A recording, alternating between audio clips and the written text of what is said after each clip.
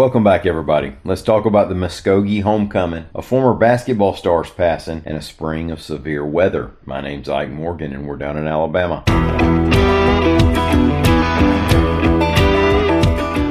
Some citizens of the Muskogee Nation returned to their ancestors' homeland for a two-day festival in Oxford, Alabama this past Friday and Saturday. The Muskogee once had settlements throughout the Choccolocco Valley, but were removed with other American Indian communities via the Trail of Tears in 1836. Many now live in Oklahoma. AL.com's Amy Yurkanin reports that a relationship sparked between the city of Oxford and the Muskogees several years ago when, during the development of Choccolocco Park, remains and sacred objects were found. Now, the homecoming celebration schedule included storytelling, music, weapons demonstrations, live painting, and more. The Muskogee's Historic and Cultural Preservation Department manager Raylyn Butler said the nation hopes to develop more of a presence in the area. They've talked about an exchange program with lecturers from the College of the Muskogee Nation and Jacksonville State University, and maybe more educational materials for local K-12 schools.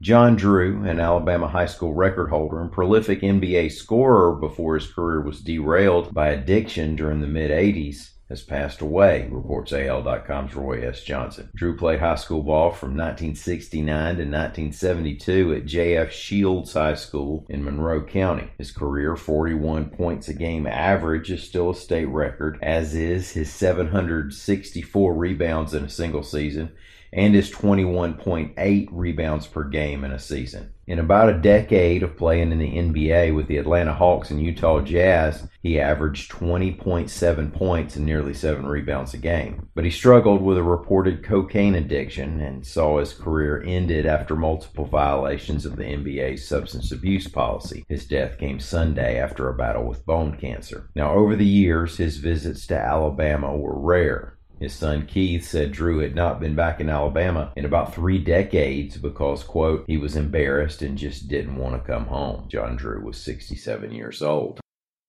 March was a big month for tornadoes in Alabama and nationwide, and April has already started out on a bad note after last week's weather. So far, related to the April 5th storms, 16 tornadoes have been confirmed by the National Weather Service, reports AL.com weather reporter Lee Morgan. Of those 16, 9 were in central Alabama, 4 in southwest Alabama, and 3 in southeast Alabama. Remember, just the week before, there were 20 confirmed tornadoes during the March 30th and 31st outbreak. March ended up having the most tornadoes nationwide of any year on record, according to the Storm Prediction Center. Now, if that's not bad enough news, Lee said we'll have to be watching the weather midweek this week. Early forecasts were giving us a chance for severe weather about Wednesday. Otherwise, let's get to making the week count for something. We'll be back here again tomorrow. In the meantime, guess where you can find us? That's right, we're still open 24 hours a day and 7 days a week on the internet at AL.com.